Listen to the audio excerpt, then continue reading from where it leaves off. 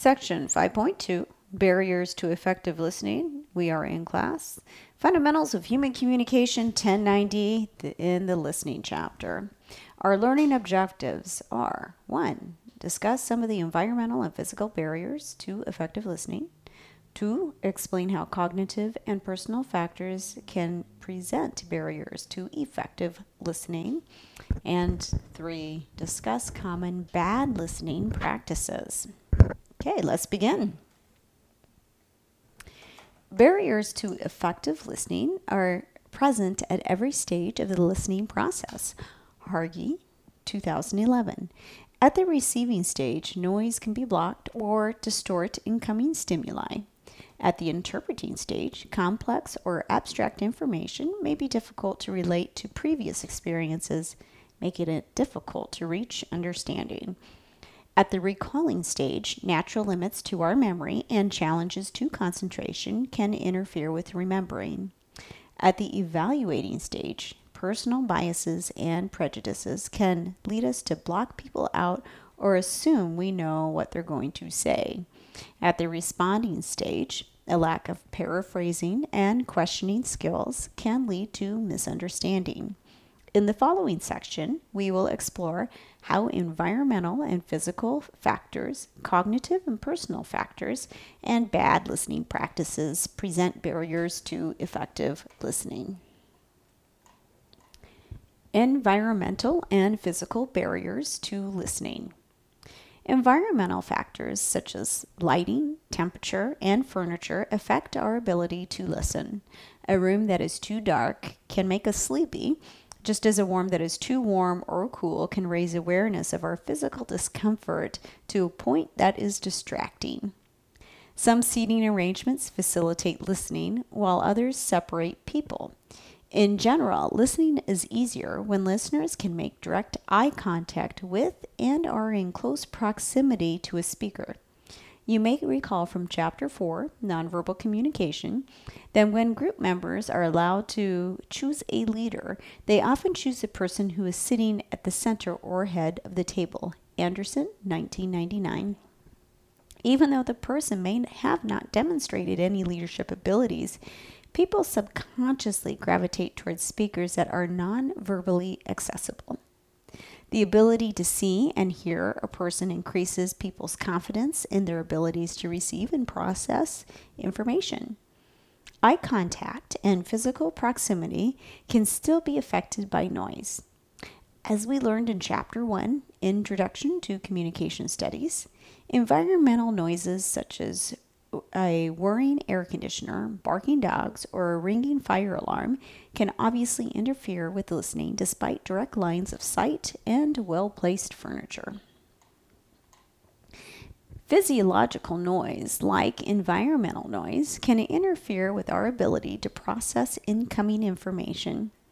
This is considered a physical barrier to effective listening because it emanates from our physical body. Physiological noise is noise stemming from a physical illness, injury, or bodily sense. Ailments such as a cold, a broken leg, a headache, or a poison ivy outbreak can change from annoying to unbearably painful and impact our listening relative to their intensity. Another type of noise, psychological noise, bridges physical and cognitive barriers to effective listening. Psychological noise, or noise stemming from our psychological states, including moods and level of arousal, can facilitate or impede listening. Any mood or state of arousal, positive or negative, that is too far above or below our regular baseline creates a barrier to message reception and processing. The general positive emotional state of being in love can just be as much as a barrier as feeling hatred. Excited arousal can also distract us as much as anxious arousal. Stress about upcoming events range from losing a job to having surgery to wondering about what to eat for lunch. It can overshadow incoming messages. While we explore cognitive barriers to effective listening more in the next section, Psychological noise is relevant here given the body and mind are not completely separate.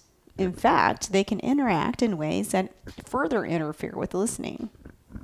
Fatigue, for example, is usually a combination of psychological and physiological stresses that manifest as stress, psychological noise and weakness, sleepiness and tiredness, physiological noise.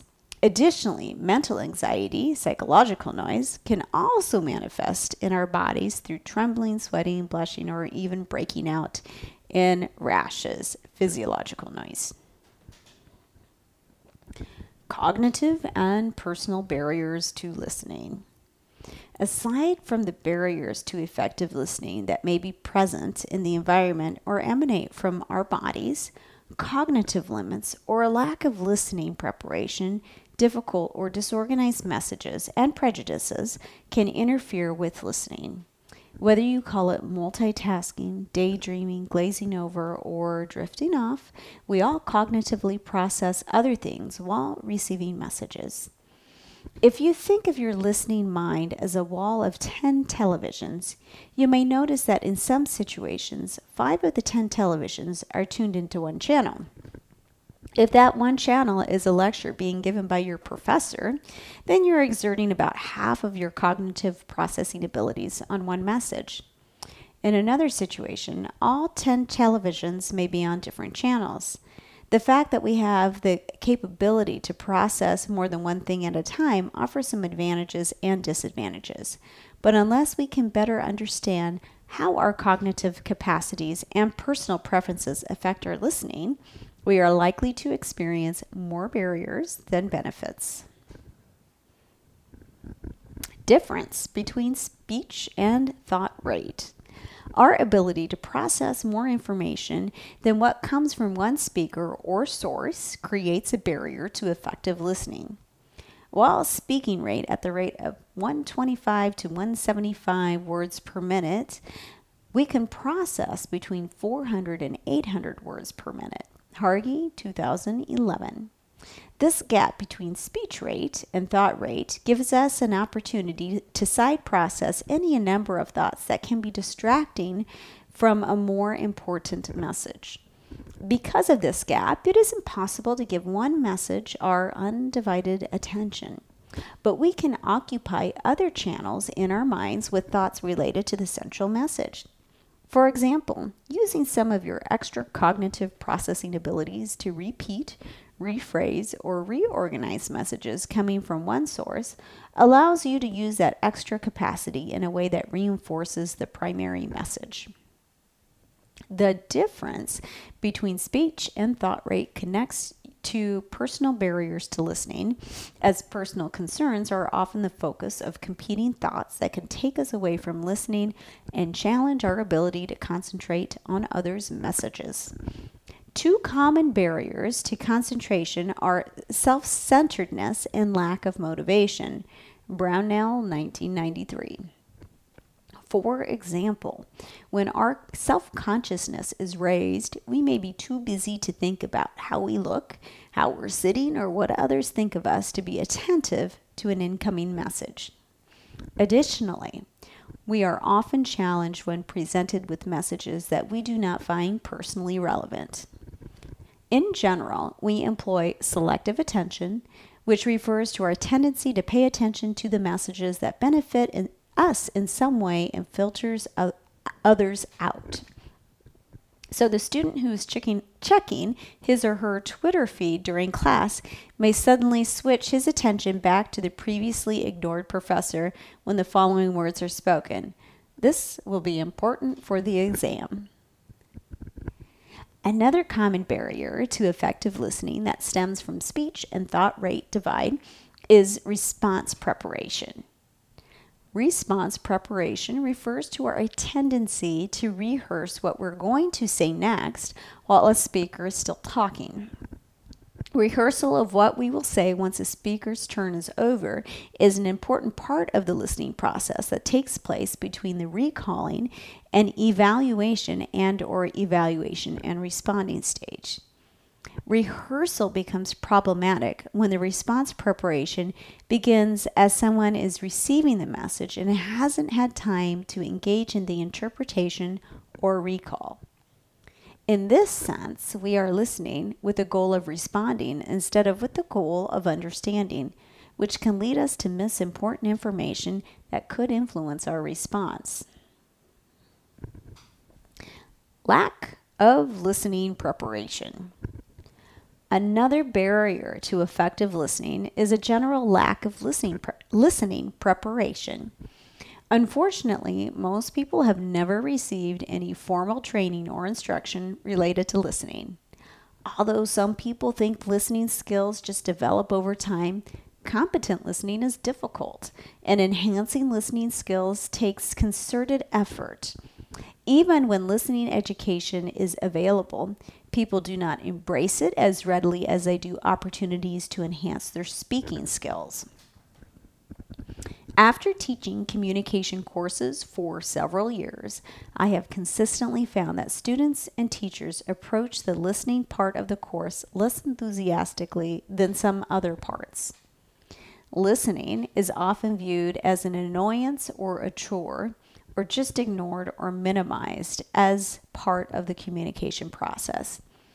In addition, our individualistic society values speaking more than listening, as it's the speakers who are sometimes literally in the spotlight. Although listening competence is a crucial part of social interaction, and many of us value others as we perceive to be good listeners, listening just doesn't get the same kind of praise, attention, instruction, or credibility as speaking. Teachers, parents, and relational partners explicitly convey the importance of listening through statements like, "You better listen to me," or "Listen closely and listen up." But these demands are rarely paired with concrete instruction.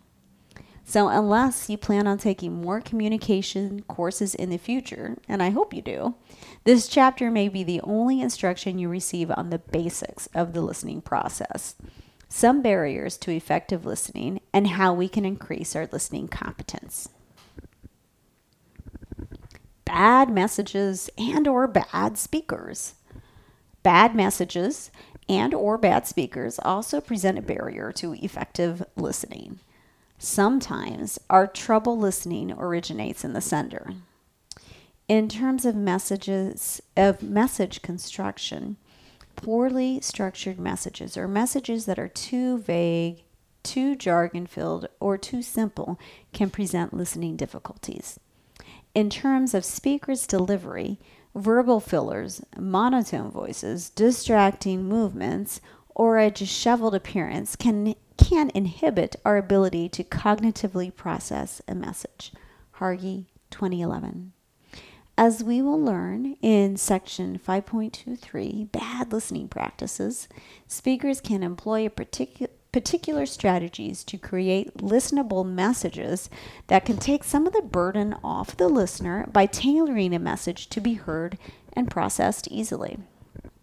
Chapter 9, Preparing a Speech, also discusses many strategies for creating messages tailored for oral delivery, including things like preview and review statements, transitions, and parallel wording. Listening can also becomes difficult when a speaker tries to present too much information. Information overload is a common barrier to effective listening that good speakers can help mitigate by building redundancy in their speeches and providing concrete examples of new information to help audience members interpret and understand the key ideas. Prejudice. Oscar Wilde said, "Listening is a very dangerous thing. If one listens, one may be convinced." Unfortunately, some of our default ways of processing information and perceiving others leads us to the rigid ways of thinking. When we engage in prejudice listening, we are usually trying to preserve our ways of thinking and avoid being convinced of something else. This type of prejudice is a barrier to effective listening because when we prejudge a person based on his or her identity or ideas, we usually stop listening in an active or ethical way. We exhibit prejudice in our listening in several ways, some of which are more obvious than others. For example, we may claim to be in a hurry and only selectively address the parts of a message that we agree with or that aren't controversial. We can also operate from a state of denial where we avoid a certain subject or person altogether so that our views are not challenged. Prejudices that are based on a person's identity, such as race, age, occupation, or appearance, may lead us to assume that we know what he or she will say, essentially closing down the listening process. Keeping an open mind and engaging in perception checking can help us identify prejudiced listening and hopefully shift into more competent listening practices. Bad listening practices. The previously discussed barriers to effective listening may be difficult to overcome because they are at least partially beyond our control. Physical barriers, cognitive limitations, and perceptual biases exist within all of us, and it is more realistic to believe that we can become more conscious of and lessen them than it is to believe that we can eliminate them altogether. Other bad listening practices may be habitual, but they are easier to address with some concerted effort. These bad listening practices include interrupting, distorted listening, eavesdropping, aggressive listening, narcissistic listening, and pseudo-listening. Interrupting. Conversations unfold as a series of turns, and turn-taking is negotiated through a complex set of verbal and nonverbal signals that are consciously and subconsciously received. In this sense, conversational turn-taking has been likened to a dance where communicators try to avoid stepping on each other's toes. One of the most frequent glitches in the turn-taking process is interruption. But not all interruptions are considered bad listening. An interruption could be unintentional if we misread cues and think a person is done speaking, only to have him or her start up again at the same time we do. Sometimes interruptions are more like overlapping statements that show some support, I think so, or excitement about the conversation, that's so cool. Back channel cues like as we learned earlier, can also overlap with the speaker's message. We may interrupt out of necessity if we're engaged in a task with the other person and need to offer directions. Turn left here. Instructions. Will you whisk the eggs? Or warnings. Look out behind you. All these interruptions are not typically thought of as evidence of bad listening unless they become distracting for the speaker and or unnecessary. Unintentional interruptions can be considered bad listening if they result from mindless communication. As we've also already learned, intended meaning is not as important as the meaning that is generated in the interaction itself. So if you interrupt unintentionally, but because you were only half listening, then the interruption is still evidence of bad listening. The speaker may form a negative impression of you that just can't be erased by you noting that you didn't mean to interrupt. Interruptions can also be used as an attempt to dominate a conversation. A person engaging in this type of interruption may lead the other communicator to try and assert dominance too, resulting in a competition to see who can hold the floor the longest or the most often. More likely, though, the speaker will form a negative impression of the interrupter and may withdraw from the conversation. Distorted learning. Distorted listening occurs in many ways. Sometimes we can get the order of information wrong, which can have relatively little effects if we are casually recounting a story annoying effects if we forget the order of turns left, right, left or right, left, right in our driving directions, or negative effects if we recount the events of a crime out of order, which leads to faulty testimony at a criminal trial. Rationalization is another form of distorted listening through which we adapt, edit, skew the incoming information to fit our existing schemata. We may, for example, reattribute the cause of something to better suit our beliefs. If a professor is explaining to a student why he earned a D on his paper, the student could reattribute the cause from "I didn't follow the paper guidelines" to "this professor is an unfair grader." Sometimes we actually change the words we hear to make them better fit what we are thinking. This can easily happen if we join a conversation late, overhear a part of a conversation, or are being a lazy listener and miss important setup and context. Passing along distorted information can lead to negative consequences, ranging from starting a false rumor about someone to passing along incorrect medical instructions from one healthcare provider to the next. Hargy, 2011. Last, the addition of material to a message is a type of distorted listening that actually goes against our normal pattern of listening, which involves reducing the amount of information and losing some meaning as we take it in. The metaphor of weaving a tall tale is related to the practice of distorting through addition, as inaccurate or fabricated information is added to what is actually heard. Addition of material is a common feature of gossip. An excellent example of the result of distorted listening is provided by the character Anthony Crispino on Saturday Night Live, who passes along distorted news on the Weekend Update segment.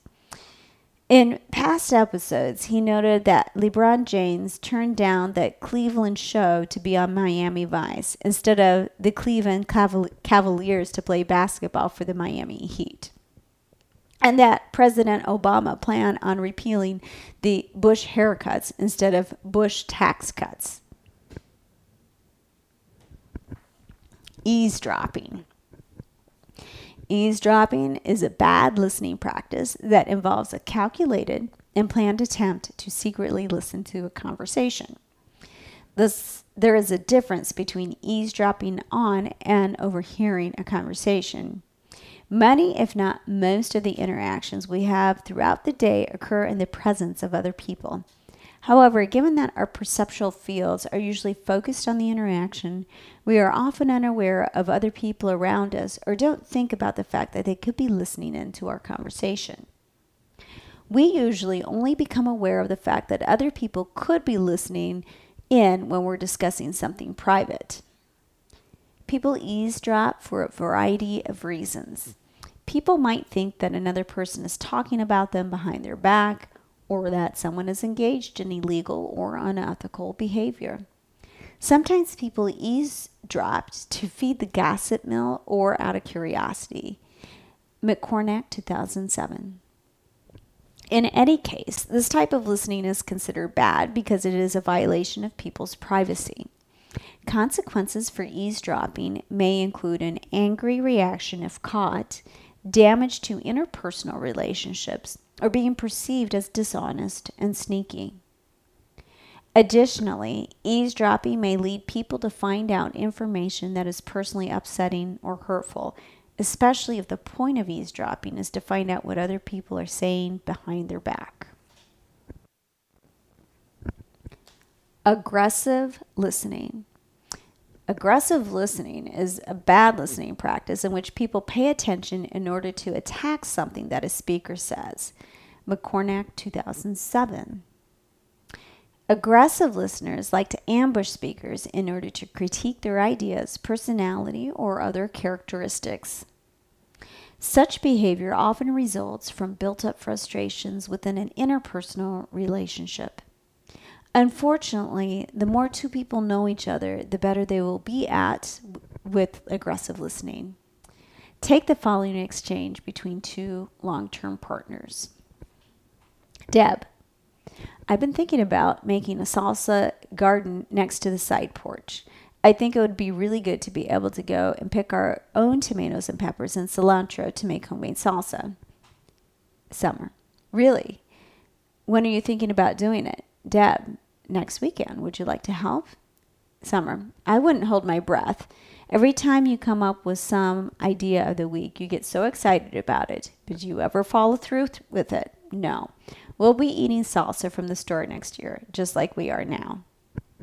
Although Summer's initial response to Deb's idea is seemingly appropriate and positive, she asked the question because she has already planned her upcoming aggressive response. Summer's aggression toward Deb isn't about a salsa garden. It's about a building frustration with what Summer perceives as Deb's lack of follow-through on her ideas. Aside from engaging in aggressive listening because of built-up frustration, such listeners may also attack others' ideas or mock their feelings because of their own low self-esteem and insecurities. Narcissistic listening. Narcissistic listening is a form of self-centered and self-absorbed listening in which the listeners try to make the interaction about them. McCornack, 2007. Narcissistic listeners redirect the focus of the attention to them by interrupting or changing the topic. When the focus is taken off of them, narcissistic listeners may give negative feedback by pouting, providing negative criticism of the speaker or topic, or ignoring the speaker. A common sign of narcissistic listening is the combination of a pivot when listeners shift the focus of attention back to them and one-upping when listeners try to top what previous speakers have said during the interaction. You can see this narcissistic combination in the following interaction. Bryce, my boss has been really unfair to me lately and hasn't been letting me work around my class schedule. I think I may have to quit, but I don't know where I'll find another job. Toby, why are you complaining? I've been working with the same stupid boss for 2 years. He doesn't even care that I'm trying to get my degree and work at the same time. And you should hear the way he talks about me in front of other employees. Narcissistic listeners, given their self-centeredness, may actually fool themselves into thinking that they are listening and actively contributing to a conversation.